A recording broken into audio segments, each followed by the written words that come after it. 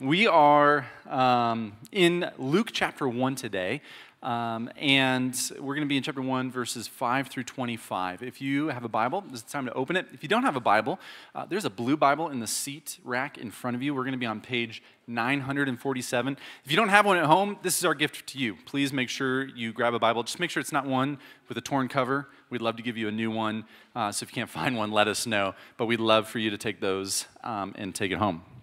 Because this is the Word of God, and we submit ourselves to the Word of God, out of reverence for the Word of God, would you please stand for the reading with me? Luke chapter 1, 5 through 25. In the days of Herod, king of Judea, there was a priest named Zechariah of the division of Abijah. And he had a wife from the daughters of Aaron, and her name was Elizabeth. And they were both righteous before God, walking blamelessly in all the commandments and statutes of the Lord. But they had no child, because Elizabeth was barren, and both were advanced in years. Now, while he was serving as priest before God, when his division was on duty, according to the custom of the priesthood, he was chosen by lot to enter the temple of the Lord and burn incense. And the whole multitude of the people were praying outside at the hour of incense. And there appeared to him an angel of the Lord standing on the right side of the altar of incense. And Zechariah was troubled when he saw him, and fear fell upon him.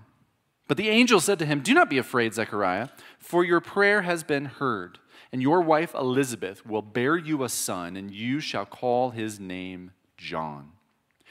And you will have joy and gladness, and many will rejoice at his birth, for he will be great before the Lord. And he must not drink wine or strong drink, and he will be filled with the Holy Spirit, even from his mother's womb. And he will turn many of the children of Israel to the Lord their God. And he will go before him in the spirit and power of Elijah to turn the hearts of the fathers to the children, and the disobedient to the wisdom of the just, to make ready for the Lord a people prepared." And Zechariah said to the angel, "How shall I know this? For I am an old man, and my wife is advanced in years." And the angel answered him, "I am Gabriel. I stand in the presence of God, and I was sent to speak to you and to bring you this good news. And behold, you will be silent and unable to speak until the day that these things take place, because you did not believe my words, which will be fulfilled in their time." And the people were waiting for Zechariah, and they were wondering at his delay in the temple. And when he came out, he was unable to speak to them, and they realized that he had seen a vision in the temple. And he kept making signs to them and remained mute.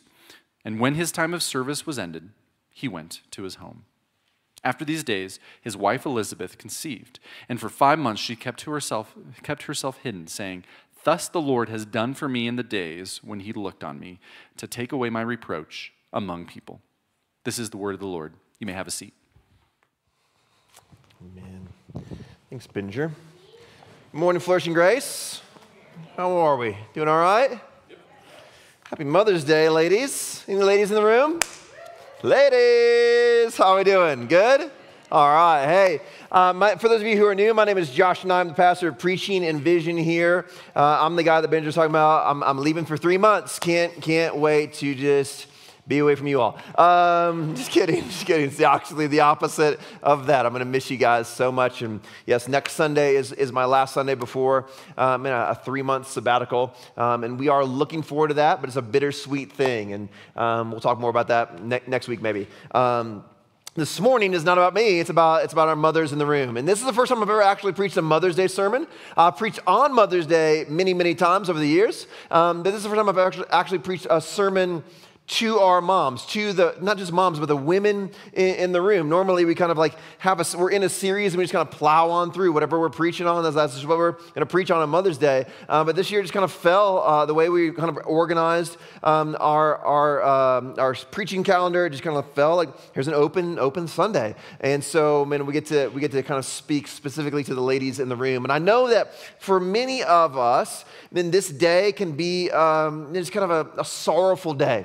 Right? Maybe for you, and you've lost a mother recently or lost a grandmother recently. And it's like kind of there's some emotions in this day. Maybe you've wanted to have children, but you've been unable to have kids. And man, we're going to look at Elizabeth's life. That was one of the marks of her life. She was unable to have kids. And this is sorrowful day for you.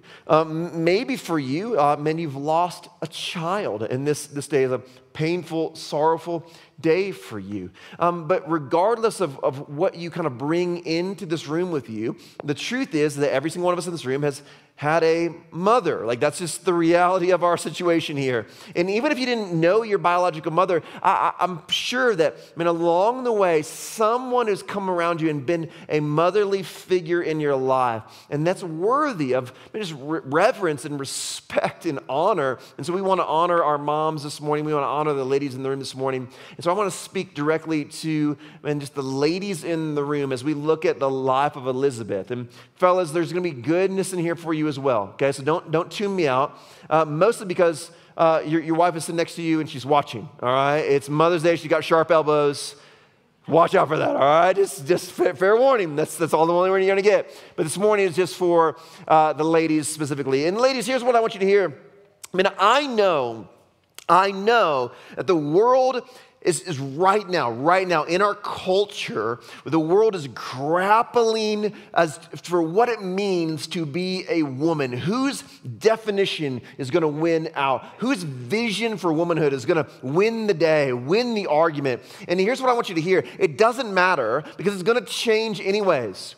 Okay, the world is always propping up an image of what it means to be a woman. And it says, aspire to this, become like this, work towards this. And inevitably, that image is always changing. Within a few decades, it'll be, no. Ugh, like that was so dumb, that was so wrong. Be like this, aspire to this. And it's going to constantly be dragging you around, causing you to chase all kinds of images and things that is propping you up and say, this is what an ideal woman is like. An easy example, like low-hanging fruit, right? The Disney princesses of old, like old school Disney princesses. I'm talking Snow White, Cinderella, right? These princesses, they were all the same, right? They were the dainty, unbelievably beautiful damsel in distress, needing a strong man to come rescue them, right? And the world says, man, props this image up and says, this is what a woman's like. They aspire to be this way. Come live your life like this. Aspire to be Snow White. But now fast forward to the Disney princesses of today, right? These women, they know Kung Fu. They know how to wield a sword. They can do backflips off a wall and lift insanely heavy objects somehow, right? And the world lifts us up and says, this is what it means to be a woman. Come be like this. Give your life to this endeavor. Give your life to this pursuit. And here's what I want you to hear. Neither one of these are attainable. They're not realistic. Any princesses in the room this morning? Didn't think so, right? 99.99% of the women in the room in the world are never going to be a princess, let alone Cinderella level princess, right? Anybody in the room able to do a backflip off the wall this morning? Any lady is want to come up and endeavor to do that, right? It's not going to happen. It's just not realistic. It's just not real. And yet the world says, measure up, ladies, measure up. And what I want you to hear this morning is this. You are fearfully and wonderfully made. And for all time, since the dawn of time, God has a purpose and a vision for your life. He knows exactly who you are. To the greatest, He knows you better than you know yourself. And He knows exactly who you are to become. And it is 10,000 times 10,000 times better than anything the world is ever going to convince you to try to be. And it has never changed. It has never shifted. It has always been. He loves you. And He has a vision for womanhood, a vision for you to step into. And it is so much better than anything the world is ever going to call you to be or to do or to act like. And before you say, oh, great, here we go, another man telling women how to live, here we go again. I knew it. That's not what's happening. I promise you that will not happen this morning. All I'm going to do this morning is hold up Scripture. That is a beautiful, beautiful call on your life that speaks strength and power and wisdom into women and calls them to be great women of action. That's what I want to do for you this morning. Man, as one theologian put it, he said this way, he said, the dawn of the great new movements of God repeatedly occurs in women's spaces, When we read the Bible, the dawn of the great new movements of God, again and again and again, the scripture is speaking wisdom and strength and power and action into women. And when God wants to do a new thing on repeat, there are women that he chooses to prop up in this bold and powerful way and says, watch me work. Watch me work.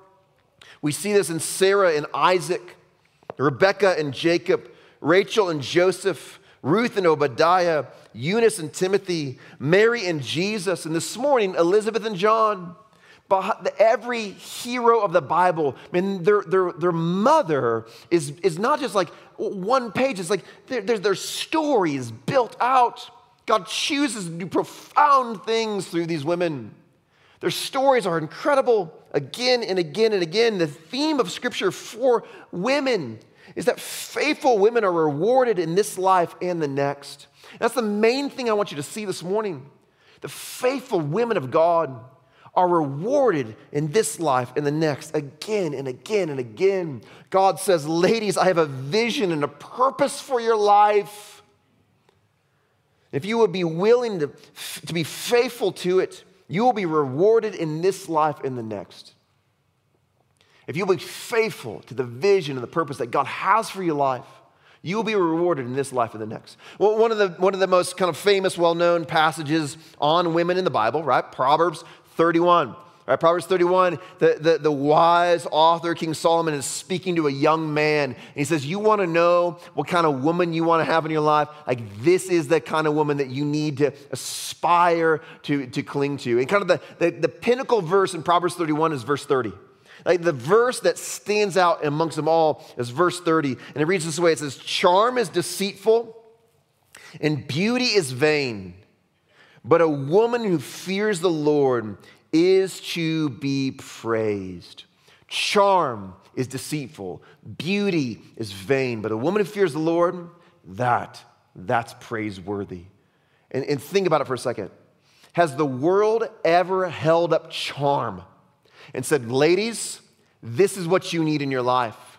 You need to be able to charm. If you want to succeed, you want to get ahead, you want to position yourself well, you want to gain influence and power, can you charm? That's the secret. That's the sauce you need. The world holds that up all the time.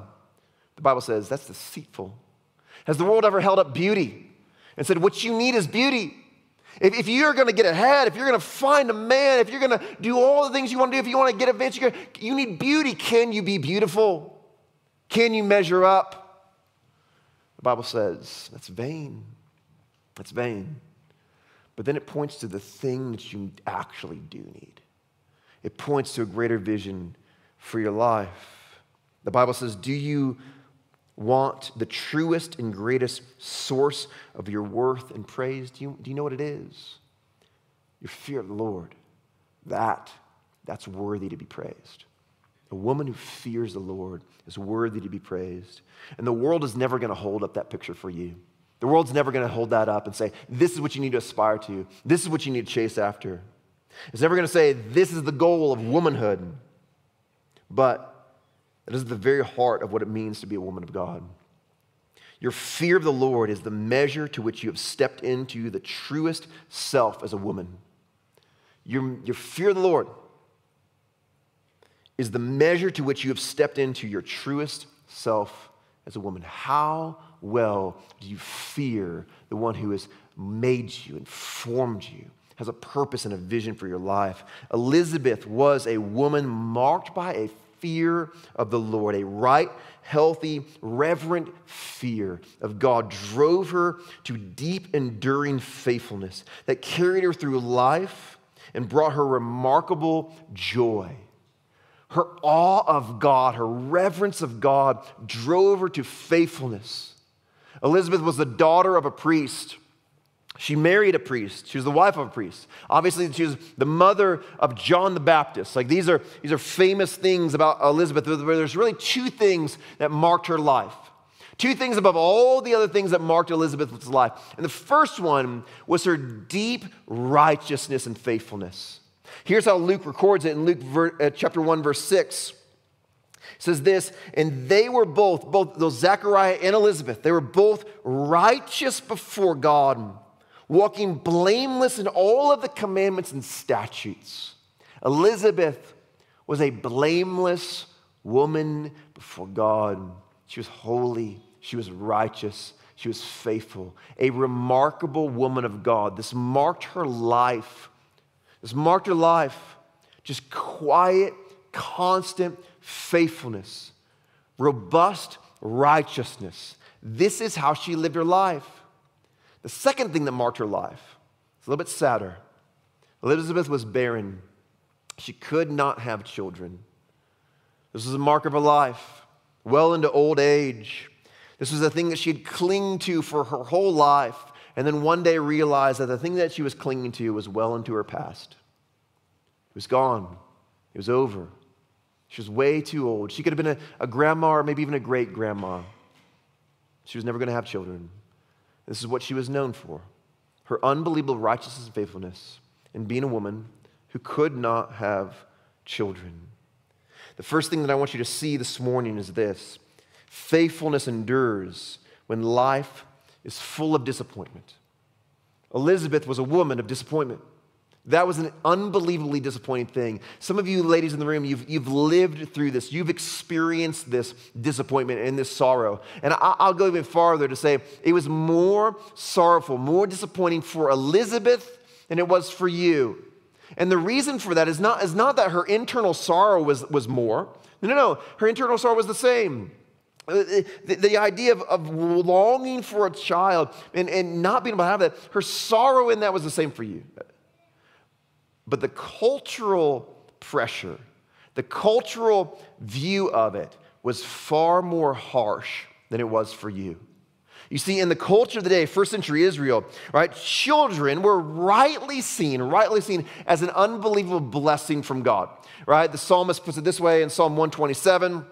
It reads this way: behold, children are a heritage from the Lord, the fruit of the womb a reward, right? Children are a reward from God, a blessing from God. Like, that's right, and that's a good way to look at it, a good way to see it.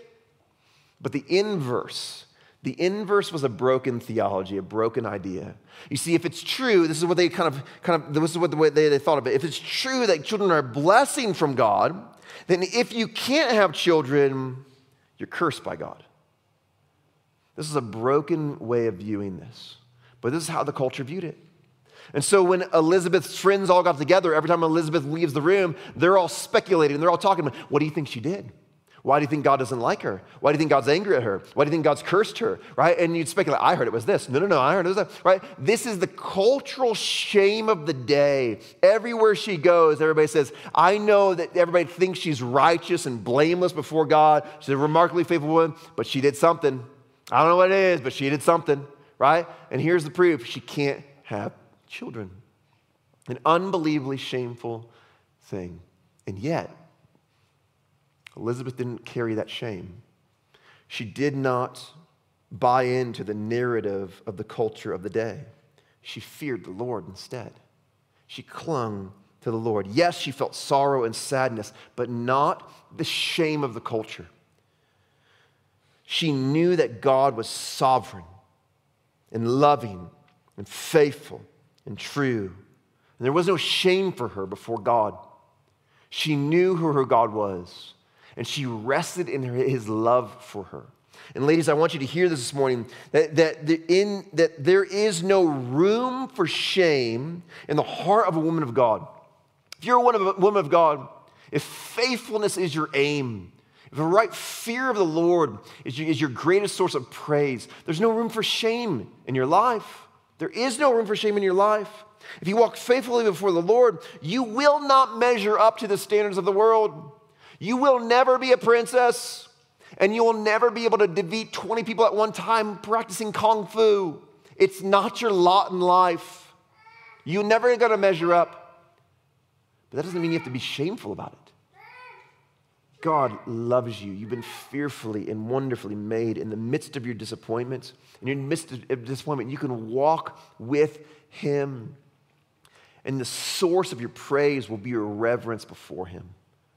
If you are fearful in the Lord, you're worthy to be praised. I have had the privilege and the sorrow of being able to walk with many, many, many men and women who were unable to have kids. Many, many people. Some of our best friends when we lived in Chicago, for those of you who've been around, you know that's where we're from originally. Brett and Tammy Kettleson, dear, dear, sweet, sweet friends. Man, they had tried and tried and tried and tried to have kids. They've gone through all the things. They did IVF, multiple rounds, multiple treatments, and finally the doctor kind of just said to them, listen, like, we can try again. But this isn't going to work. It's not. The odds are it's not going to work. And I'll never forget it. Like I remember it like it was yesterday. There's a barbecue place by our house, and we sat outside on the patio, outside in public, and they just wept and wept and wept as they told us, we're done. We're not going to try anymore. We're not going to fight for this anymore. Like, we're not going to cling to this anymore. Listen, God is sovereign over all things. It is his choice, his decision. What he wants to do, he is going to do. If he wants to heal, he can heal. If he wants to produce, he can produce. If he doesn't want to, he doesn't have to. He's sovereign over it all. It's not our decision. It's his. And we are going to rest in that. We choose to rest in that. And I remember sitting there with Desiree. I remember sitting with her just praying and praying as they just sobbed. And this is not an exaggeration.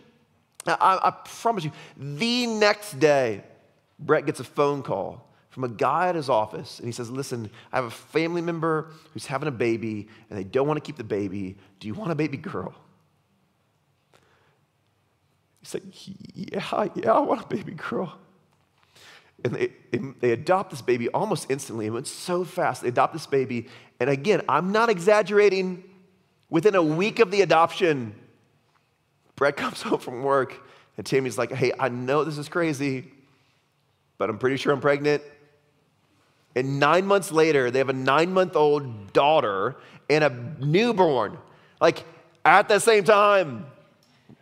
And again and again and again, just last week here at Flourishing Grace, I talked to them, I'm not going to name names, talked to somebody who's like, man, that was our lot in life. We just kind of given up. We just said, listen, God has what he has for us, and it's not kids, and we've just come to grips with that. And we found out we're having a baby in November.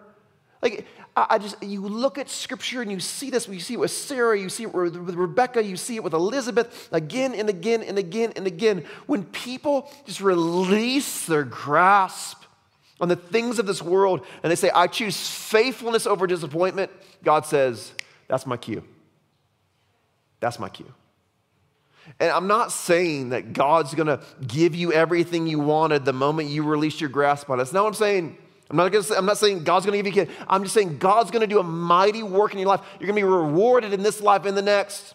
If you choose faithfulness over the things of this world, if you choose to be defined by a fear of the Lord, rather than becoming something the world tells you you're supposed to be, you'll be rewarded in this life and the next. Can you be faithful through your sorrow and disappointment? It is right and okay to be sorrowful, but we must endure faithfully through that sorrow. And that's God's cue. He says, let's go. Let me show you what I can do in the midst of this. Next, we'll hurry through the next one. This was Elizabeth's story. Right? Elizabeth remains faithful. God says, watch me work through that. And he gives her a child, John the Baptist. Next thing I want you to see is this: faithfulness endures when others are full of doubt. Faithfulness endures when others are full of doubt. Everyone in Elizabeth's life doubted this, including her husband. I love how the text puts it, right? The angel Gabriel shows up to Zechariah at work. He's in the temple doing his temple thing. And the angel Gabriel's like, hey, you're going to have a kid. And he's like, what? Do you have any idea how old my wife is? Like, actually, he says she's advanced in years, which is a very kind and polite way of saying, do you have any idea how old my wife is? Right? That's what he's saying. And ain't the angel Gabriel, I love his response. He's like, do you not know who I am? I'm Gabriel. I stand in the presence of God. You know what? Silence. And for 9 months, Zechariah can't talk. He's mute for 9 months. He comes out and everybody's trying to understand what he's saying. He's using his hands. He can't communicate, and everybody's freaking out, and they realize, man, God did something in there, and it doesn't seem like it's a good thing. All right, Zechariah comes home, and here's the thing. Elizabeth didn't get the angel. Right here you have the woman who's going to give birth to this baby. No angel shows up to her, just the dude. And he has to come home, and we're left to assume that some way, shape, or form, he has to communicate this to his wife. He's like, right? It's like, I don't know how he did it. Eventually, she's like, oh, and she receives it. She doesn't reject the idea. She's old. She's advanced in years. She could be a grandma or a great-grandma at this point in her life. She didn't reject that. Everybody in her life rejects the idea. Nobody believes this is possible. But she faithfully steps into all the doubts of the world. She faithfully steps into it. She says, man, I choose faith over doubt. Faithfulness endures when others are full of doubt. Elizabeth doesn't celebrate. She doesn't throw a party. She doesn't shout and scream. No, she realizes that the victory, this belongs to the Lord. It says in verse 25, for 5 months she kept herself hidden, saying, thus the Lord has done for me in the days when he looked on me to take away my reproach among people. Ladies, the world will doubt you, okay? The world's going to doubt you. The world's going to question you. Listen to me, men are going to doubt you. We are really good at it, okay? It's a not spiritual gift. We're really, really good at it. We're going to doubt you. The world's going to doubt you. The world's going to say you can't measure up. You can't achieve. You can't succeed. You can't do. I want you to hear something. They're right. The world is right. Whatever picture they hold up in front of you and say, chase this, pursue this, become like this, you will never measure up to it. You're going to put that weight on your back and it will crush you. You will never measure up to the standards the world sets on you as a woman. You need to hear that because you need to be free of it. You need to be free of it. You will never measure up to it. But the thing that women who fear the Lord know is this. The one who has overcome sin and death walks with them daily. He is constantly with them. The one who has succeeded over the grave empowers them, and all things are possible with him. They know that they can do all things through him who strengthens them. They know that when they are weak, they are strong in him. And they can walk with courage and strength in the midst of their faith as everyone around them doubts them. They do not trust in their own abilities and their own powers, their own strength, their own might, their own beauty. They trust in the Lord. You do not need the world to affirm your strengths or your abilities or your achievements. Your strength does not come from the world. When the world is full of doubt, your faithfulness can endure through Jesus. And therefore, you are strong and capable because he, Jesus, is infinitely strong and infinitely capable. He is all you need. You do not need the strength the world is putting on you. You just need him to carry you through faithfully day in and day out. Lastly, faithfulness endures when life is full of doubt.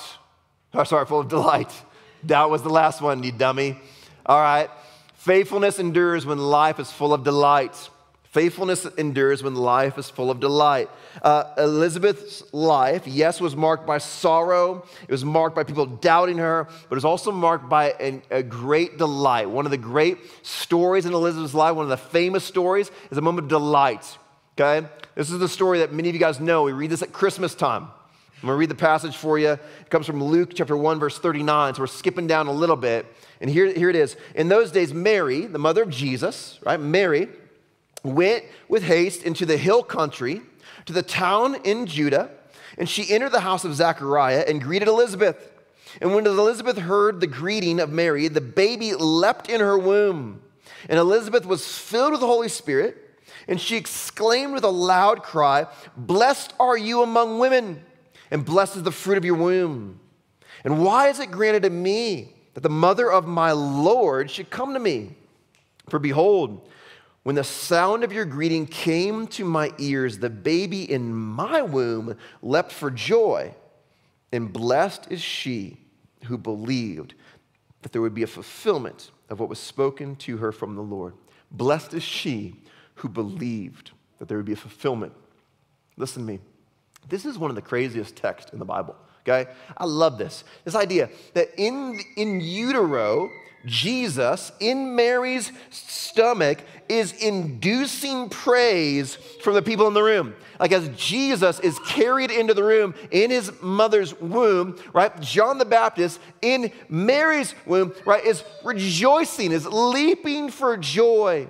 It's an unbelievable thing. This is the depths of the Jesus' worth of praise. As he comes in the room, he is worthy to be praised. But then as you peel back the layers of the text, there's so much more in there. Elizabeth is the first person in the New Testament to be filled with the Holy Spirit. Elizabeth is the first person in the New Testament to declare that Jesus Christ is Lord. I mean, Elizabeth is the first person to be like, this is like the marks of salvation are all in Elizabeth before Jesus ever even born, right? It's like she's filled with the Holy Spirit. She declares he's Lord. It's amazing what's going on in this text. But that line, blessed is she who believed that there would be a fulfillment of what was spoken to her from the Lord. Faithfulness leads out in joy. Elizabeth boldly steps out in joy, declaring the truth and worth and honor. Blessed is she who believed. Mary believed, and Elizabeth believed, that one day God would fulfill and redeem. They believed that God was coming to fulfill and redeem. And that blessing, the blessing that they received because of their belief, was motherhood. Do you see that? It's in the text. Because of their deep belief that God would one day fulfill and redeem and that he could do so in any way he desired, God chose to bring forth redemption and fulfillment through their maternity. You have Mary, who's far too young and a virgin, conceiving a child. You have Elizabeth, who's far too old, conceiving a child. God says, I'm going to use women who are faithful. I will bless those who believe. I'll bless those who endure in faithfulness. Even in their joy and delight, they're praising God. God chooses to use women who are faithful and obedient and who believed that he would do what he said he would do, and then he could do it in any way that he chose to do it. He shows up and he uses them. Faithfulness is again and again and again and again rewarded in this life and the next. There's a famous story of Billy Graham. Billy Graham is kind of one of the most famous kind of modern preachers of our time, right? If you don't know who Billy Graham is, ask your grandma, all right? Billy Graham would pack stadiums, thousands, tens of thousands. He was as popular as Justin Bieber and Taylor Swift, right? I mean, he would pack up the whole place. Like you too, like can't pack stadiums the way Billy Graham packed stadiums. It's insane just to hear someone preach the gospel. People would pack stadiums to hear Billy Graham. Unbelievably famous, unbelievably popular. And Billy Graham would receive fan mail. It's before they had computers and email. He would receive handwritten cards from people like, I love you, Billy. And like, man, I gave my life to Jesus because of you, Billy. Or whatever it is, right? Constant fan mail, constant prayer request. And every single one was responded to with a handwritten note. So how could Billy do that? The answer is he couldn't. He had a team of all women who opened every single letter, read every single letter, and then wrote a handwritten response. And this mailroom was like filled all day, every day, thousands of letters coming in, and they would faithfully open every one, faithfully read each one, faithfully write a handwritten note to every single one. And one day, the story goes, Billy Graham walks in the room. Let me tell you who doesn't walk into the mailroom, okay? Billy Graham. And so all his ladies are feverishly writing away and they're doing their thing, and all of a sudden, like one of them looks over, it's like, and everything stops. Billy Graham just walked in the room. Like, Billy Graham, stay in the room. And Billy says, ladies, I want you to know, one day, when we get to heaven, there's going to be a long line. And you all are going to be ahead of me in that line. And they start looking at each other all confused. They're like, this is Billy Graham. It's like Paul, Peter, Billy, Titus, Timothy. Like, it's Billy Graham. Like, what are you talking about? Like, get in front of me. And he can see the confusion. He can see them looking at each other. So you need to know that God has always rewarded faithfulness, not fruitfulness. God rewards faithfulness, not fruitfulness. Billy Graham had an unbelievably fruitful ministry. Tens of thousands of people gave their lives to Christ through the preaching of Billy Graham. Fruitful. But at the core of it and the root of it was the faithfulness of these women who day in and day out said, man, I know God is going to use this letter, going to use this pen, going to use this word to do great things. And they faithfully showed up again and again and again and again, just faithful before God. Not believing that they needed to be the next Billy Graham. I don't need this great, robust vision of my life. I just need to be faithful. And I don't know where those women are. I don't know how many of them are still alive today. I don't know. But I know they were rewarded in this life and the next. And ladies, I don't know what vision it's been propped up for you. I don't know what you've been trying to attain with your life. I don't know if it's something that your mother said to you when you were young, or something your dad said to you when you were young, or something you've seen on Instagram or TikTok, some broken vision that's been propped up for you to say, this is what it means to be a woman. This is what you need to measure up to. Right? Is it prettiness or is it power? Is it being like the perfect mom and having it all together, or is it being like the CEO, like power suit lady, like, man, I'm going to get it done? What is it? What vision has been put in front of you and said, man, you've put that weight on your shoulders and said, man, I've got to measure up. I've got to be this way. I need people to believe that I can do it. I need people to believe that I can achieve. I need people to see me in this light. What's crushing your soul?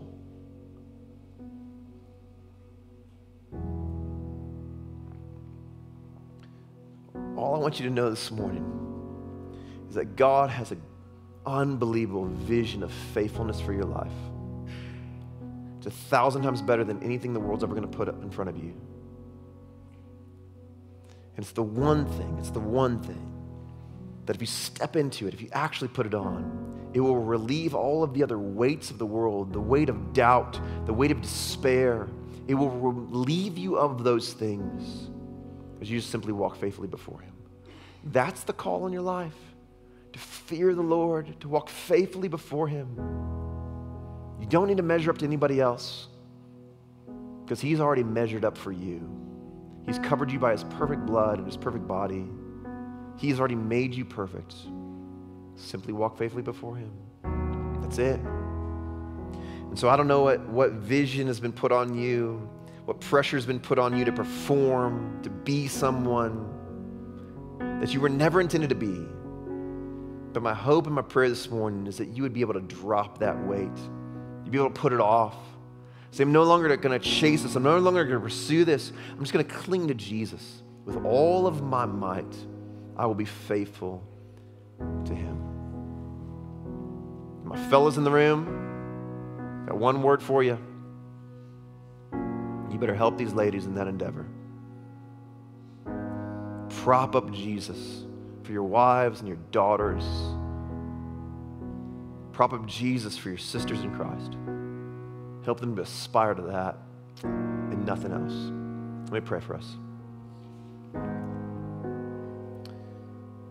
Father, I come before you and I ask that you would make this true. That at Flourishing Grace, our women would not bow to the ideals of the world. They would simply bow to you. That they would not be crushed by the uncarryable weights, the ever-changing images that the world is calling them to aspire to. But they would see it. They would see straight through it. They would reject it. And they would be reminded every day of who they are in Christ Jesus. Redeemed whole, loved, strong, wise, empowered, ready for action, faithful mothers, faithful daughters, faithful sisters.